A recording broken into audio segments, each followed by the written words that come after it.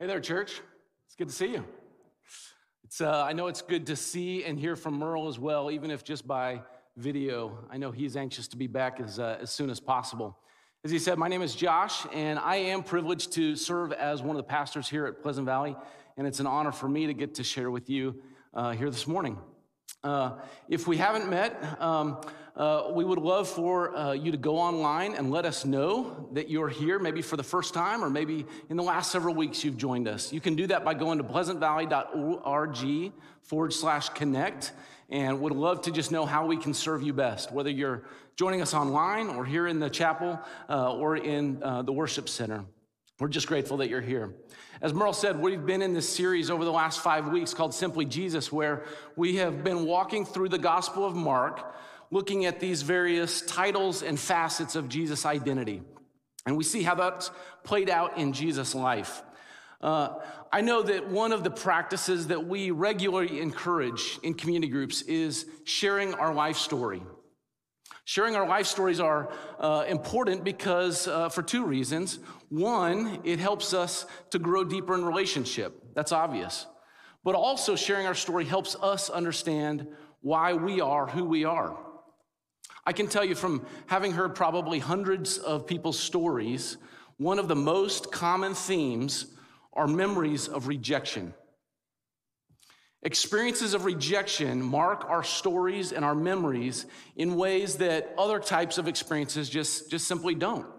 In fact, our brains are actually hardwired to prioritize these rejection experiences, which I think is just one more affirmation of the fact that we are created for relationship.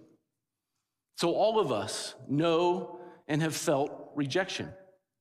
We could say that all of our stories, in one way or another, have been marked by the pain of rejection. It's a universal experience. But let me ask you, have you ever thought about Jesus' experience of rejection? I know when I think about Jesus' life, especially the end of his life, I tend to focus on his death. You know, I quickly jump to the physical reality of torture and just the excruciating pain of crucifixion. Maybe like me, you saw The Passion of Christ years ago, and you've had those images of just the brutality of Jesus' death just kind of burned into your mind. But I think it's important that as we come to look at the end of Jesus' life, we don't skip too quickly to focus just on the physical and miss out on the very real weight of rejection that Jesus experienced in his final days. In fact, it was such a significant experience that it's the very facet of his life that we're going to look at today. Jesus, the rejected.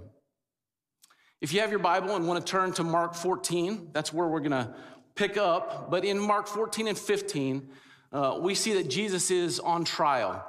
He's on trial before the religious leaders, on trial before the political leaders. And it seems like Mark just hammers on this theme of rejection at every turn. The trials and the rejection of Jesus are recorded to show us that really we are the ones who should be on trial.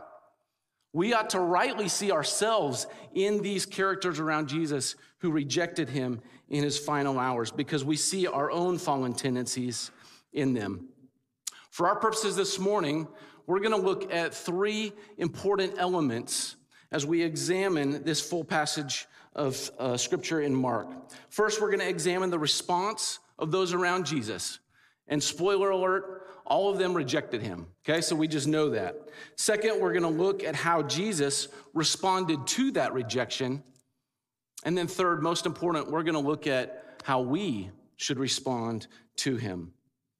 There are 5 primary characters in this passage who rejected Jesus, and so let's quickly examine the motives for why each of them responded the way that they did, and honestly look for our own tendencies that we see in them. Mark chapter 14, beginning in verse 43. If you don't have a Bible, we've got it here on the screen for you. And immediately while he was still speaking, Judas came, one of the 12, and with him a crowd with swords and clubs, from the chief priests and the scribes and the elders. Now the betrayer had given them a sign saying, "The one I will kiss is the man. Seize him and lead him away under guard." And when he came, he went up to him and at once said, "Rabbi," and he kissed him. And they laid hands on him and seized him. But one of those who stood by drew his sword and struck the servant of the high priest and cut off his ear. And Jesus said to them, "Have you come out as against a robber with swords and clubs to capture me? Day after day I was with you in the temple teaching, and you did not seize me. But let the scriptures be fulfilled." And they all left him and fled. That's speaking of the disciples. In this first two sentences, Mark's choice of words paint this very clear picture of the duality of who Judas was. In verse 43, it says he was one of the 12. And then in the very next verse, Mark refers to him as the betrayer. Judas was a hypocrite. He said all the right things. He did all the right things. I think it's even possible that in his own mind, he believed the things that he was saying and doing, or at least he thought he did. And yet in Jesus' final hour, we see that it is actually one of his closest companions who demonstrates the ultimate rejection by betraying him to the authorities. Judas was not deceived. Ultimately, he was a phony. He understood the truth and yet only posed as a follower of Christ. Think about the things that Judas had experienced. He had spent 3 years of his life being a firsthand witness to the majority of the miracles that Jesus had performed. Think about it. He had seen demons cast out of people who were possessed. He had actually experienced the calming of a storm with simply a word from Jesus. He had actually carried the baskets of bread and fish that he had seen multiplied by Jesus in order to feed thousands of people. He had witnessed lame people who had been lame from birth stand up and walk. He had seen the blind receive sight, and he had seen sores of lepers instantly vanish. If anyone should have recognized that Jesus was the healer, it was Judas. But he shows us that a person can be very close to Jesus and yet still be lost. While he may have given intellectual assent to the truth, he never actually embraced Christ with heartfelt faith. The hypocrisy of Judas was in believing that Jesus could heal other people, but not himself. Judas had seen the healing of others in a way that was absolutely undeniable, but he clearly did not allow that same power to heal the brokenness of his own soul. Reality is all of us are Judas. Where do you see yourself in his story? Where is there maybe a misalignment between what you say you believe and the way that you actually live? Where have you maybe believed that God can change other people, but haven't believed that for yourself? Judas, the hypocrite, rejected Jesus as healer. But of course, he didn't act alone in this. He was a convenient ally to those who hated Jesus the most, the religious leaders of his day. Going back to Mark 14, picking up in verse 53, they led Jesus away to the high priest, and all the chief priests and the elders and the scribes assembled. Peter followed him at a distance, right into the high priest's courtyard. He was sitting with the servants, warming himself by the fire. The chief priests and the whole Sanhedrin were looking for testimony against Jesus to put him to death, but they could not find any. For many were giving false testimony against him, and their testimonies did not agree. Some stood up and gave false testimony against him, stating, "We heard him say, 'I will destroy this temple made with human hands, and in 3 days I will build another, not made by hands.' Yet their testimonies did not agree even on this." Jesus is now on trial before the religious leaders, this body of officials known as the Sanhedrin. We know that they had been looking for a way to get rid of Jesus for some time. They were ultimately envious of his popularity, and he occupied a position of authority with the people that they were desperate to hold on to. His presence meant that they couldn't have their way, so they had to get rid of him. They saw Jesus as a threat. Jesus taught with authority, and yet they regularly were trying to test him.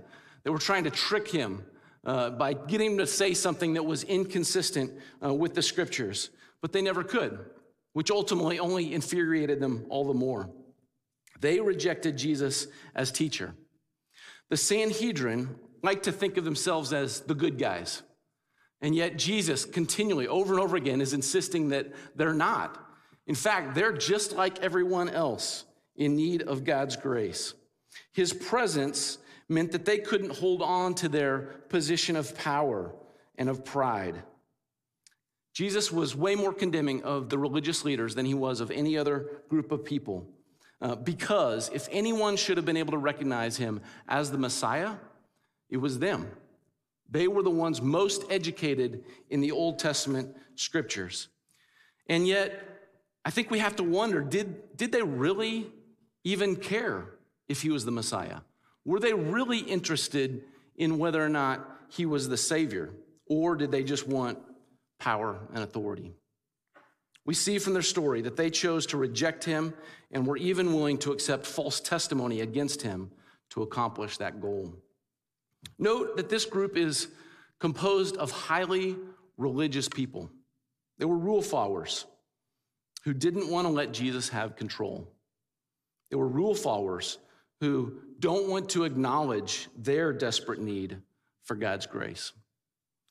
I wonder if, like me, that describes you at times. Maybe religiously devout, maybe a decent person. So where do you see yourself in these religious leaders? Where are you resisting surrender to Jesus because you know it requires giving up your own agenda?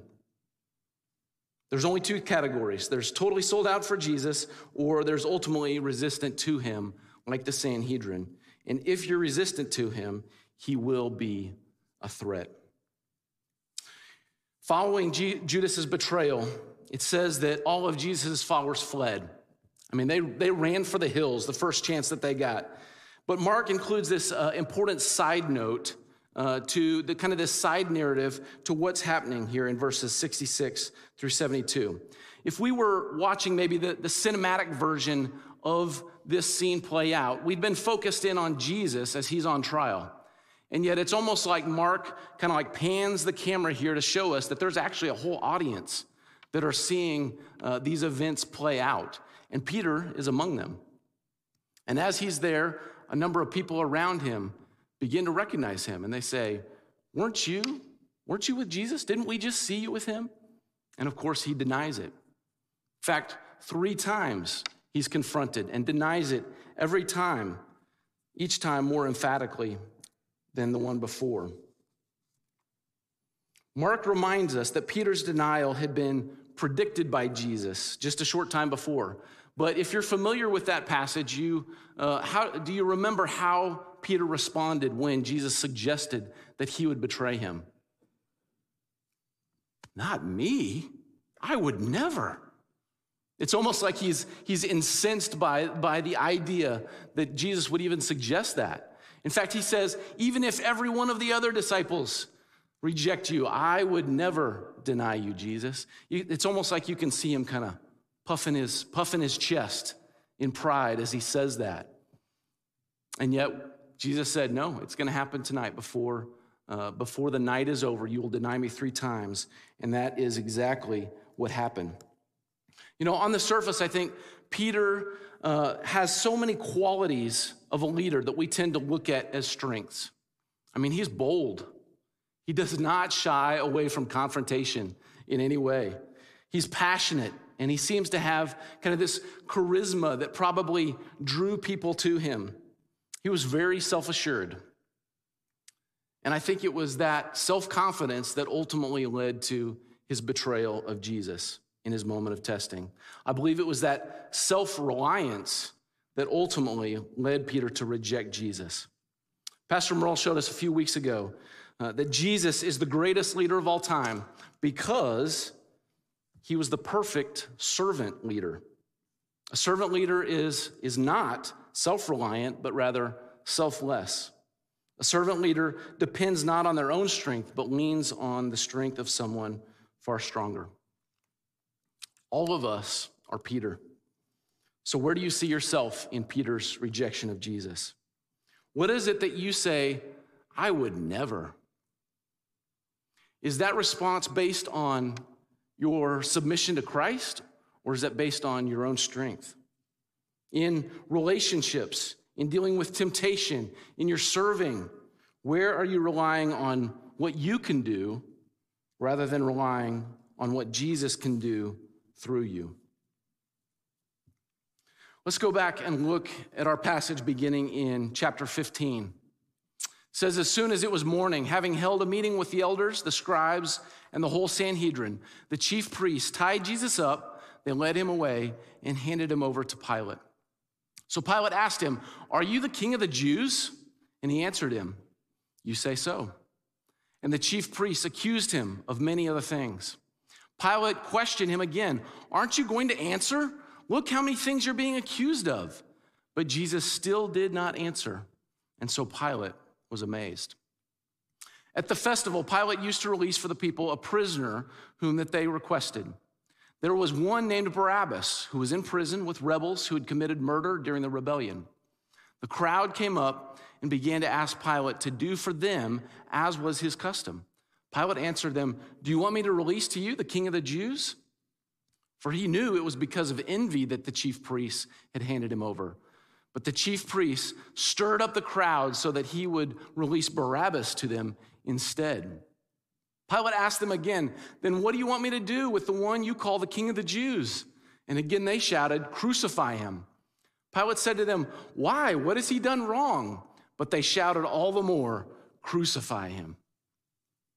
Wanting to satisfy the crowd, Pilate released Barabbas to them. And after having Jesus flogged, he handed him over to be crucified. The Sanhedrin had condemned Jesus to death, but they didn't have the political authority to carry that out. And so Jesus is taken before Pilate, the local Roman governor. What I find perplexing about this man is that he knows that Jesus is innocent, and yet he is unwilling to act on it. There's already been a rebellion he's had to put down, and frankly, he's more concerned with keeping his job. Some have labeled Pilate a coward, but I don't think that that's really all that is at play here. Pilate is apathetic to the injustice happening right in front of him because something else seemed more important to him at that moment. Have you ever noticed how quickly circumstances can change your perspective on the seriousness of something? Perhaps you lose your job. That's pretty significant. But then when your marriage collapses or you get test results that come back positive, all of a sudden, losing your job seems to pale in comparison. Pilate, I think, represents the person who knows the truth about Jesus, but is just too busy with lesser concerns to really take that question seriously. Like Pilate, they're apathetic to Jesus. There's plenty of excuses and lesser things that we allow to consume our attention. You might say to yourself, I'll get serious about Jesus when I'm older. Maybe when I'm an adult. Once my kids are grown and gone. When I'm in the next season of my career, maybe then I'll give more time and attention to this Jesus thing. But do you see how foolish that is? None of us are promised tomorrow. I guarantee you that 100 years from now, the only thing that will seem significant is where you stand in relation to Jesus Christ. Pastor Corey showed us last week that Jesus the radical demands radical obedience, but it was not for a lack of seeing the truth that Pilate rejected Jesus. It was ultimately apathy and indifference. All of us are Pilate. So where do you see yourself in his response? What are the lesser things that you are allowing your time and attention and concern to be consumed by? Ask yourself, 100 years from now, what will you wish you had done with your life today? The last main character we need to examine is the short-sighted crowd who rejected Jesus as king.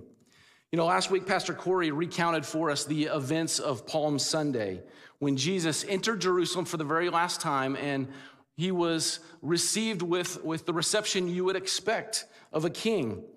But that kind of reception stands in stark contrast to the reception of this crowd. Perhaps like me, you've heard this crowd described as fickle.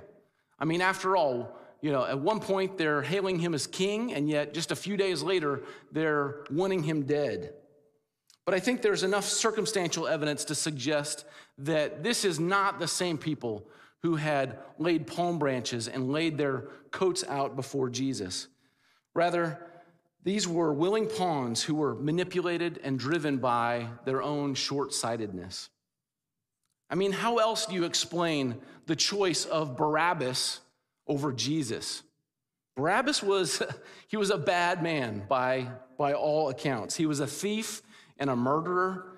He was a domestic terrorist who was hated by both Jew and Roman alike. The crowd rejected Jesus as king and instead willingly exchanged him for a murderer. Who would make such a trade?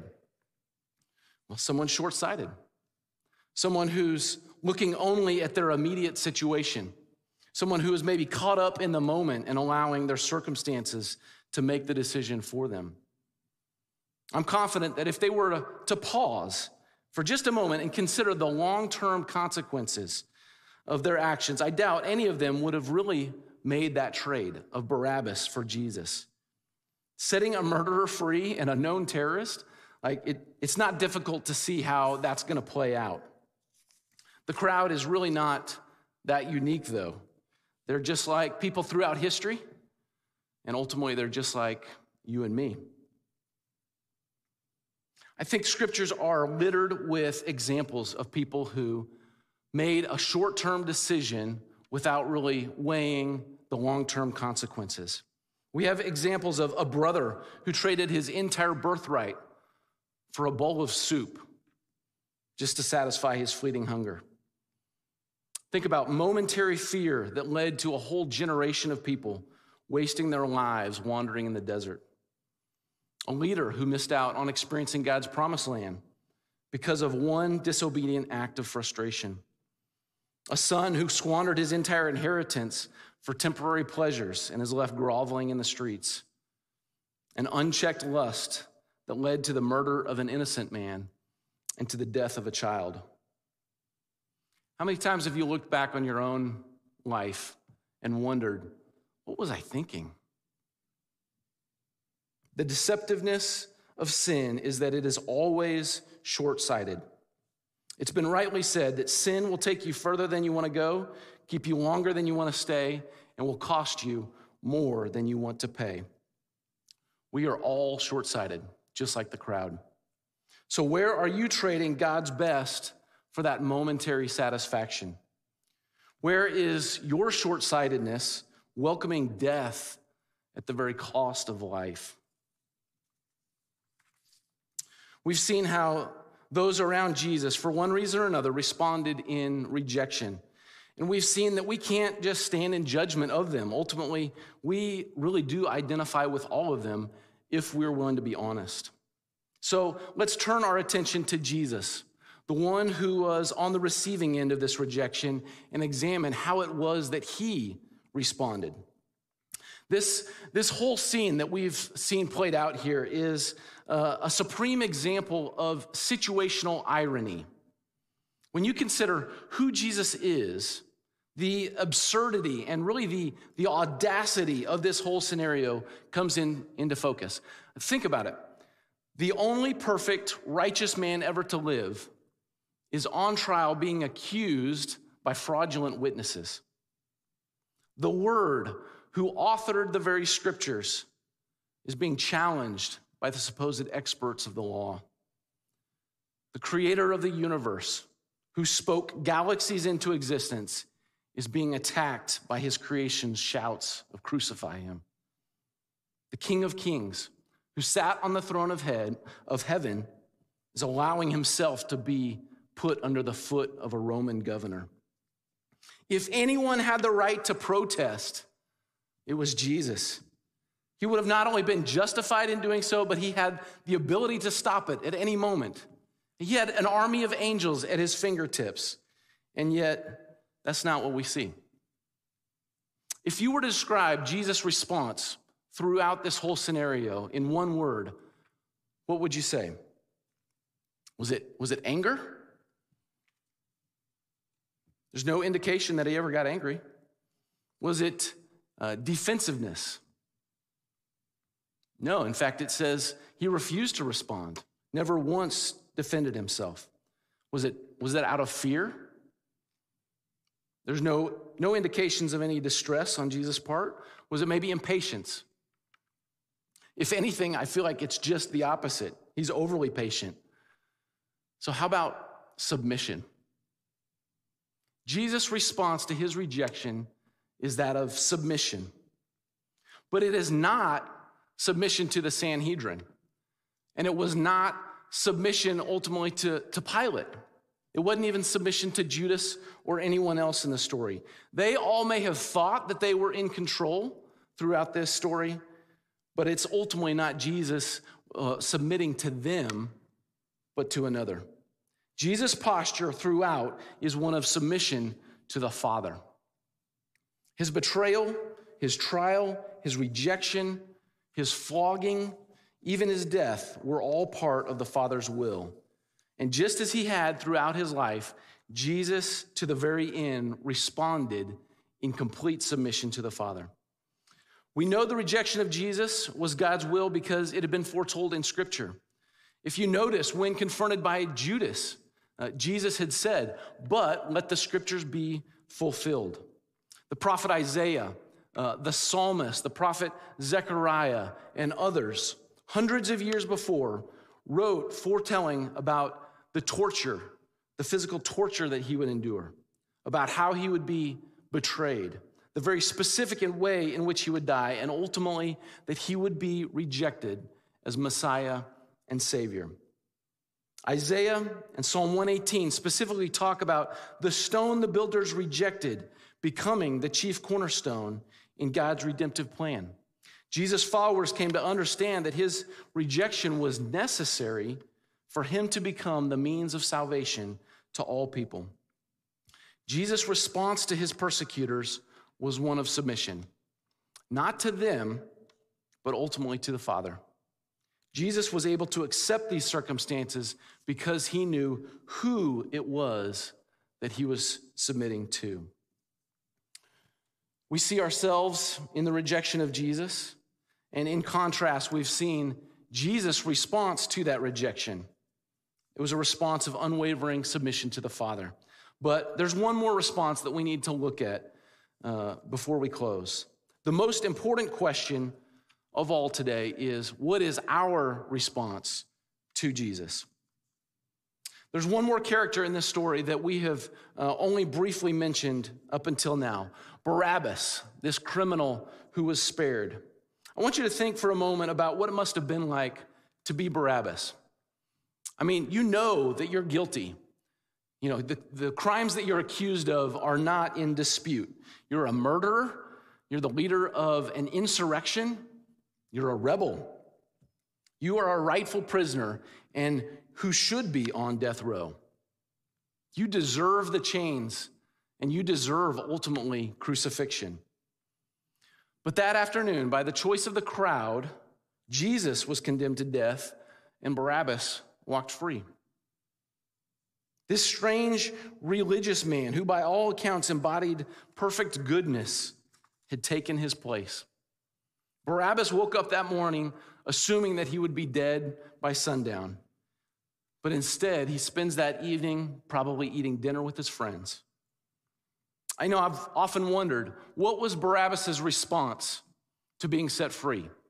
You know, think about it. When those chains were actually removed, like, what did he do?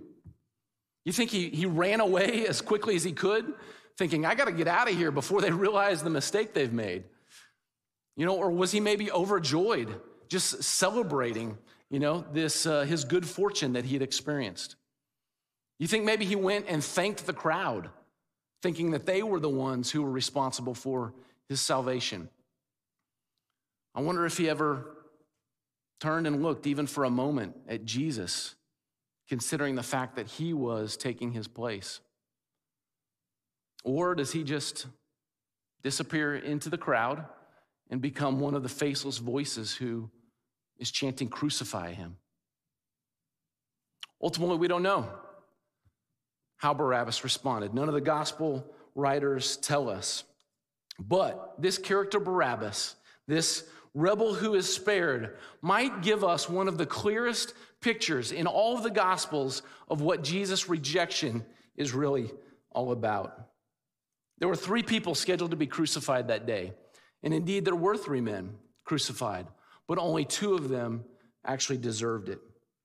Jesus, who was sinless and innocent, willingly took the just punishment of a guilty man so that man could go free. Friends, Barabbas is me. Barabbas is you. He's all of us. For while we were yet sinners, Christ died for us, Romans 5:8 says. There is only one appropriate response to a gift like that, and it's a response of surrender. Our greatest challenge is not in trying harder. It's not in being more disciplined or being more religious or just being better. Our greatest challenge is in believing the gospel.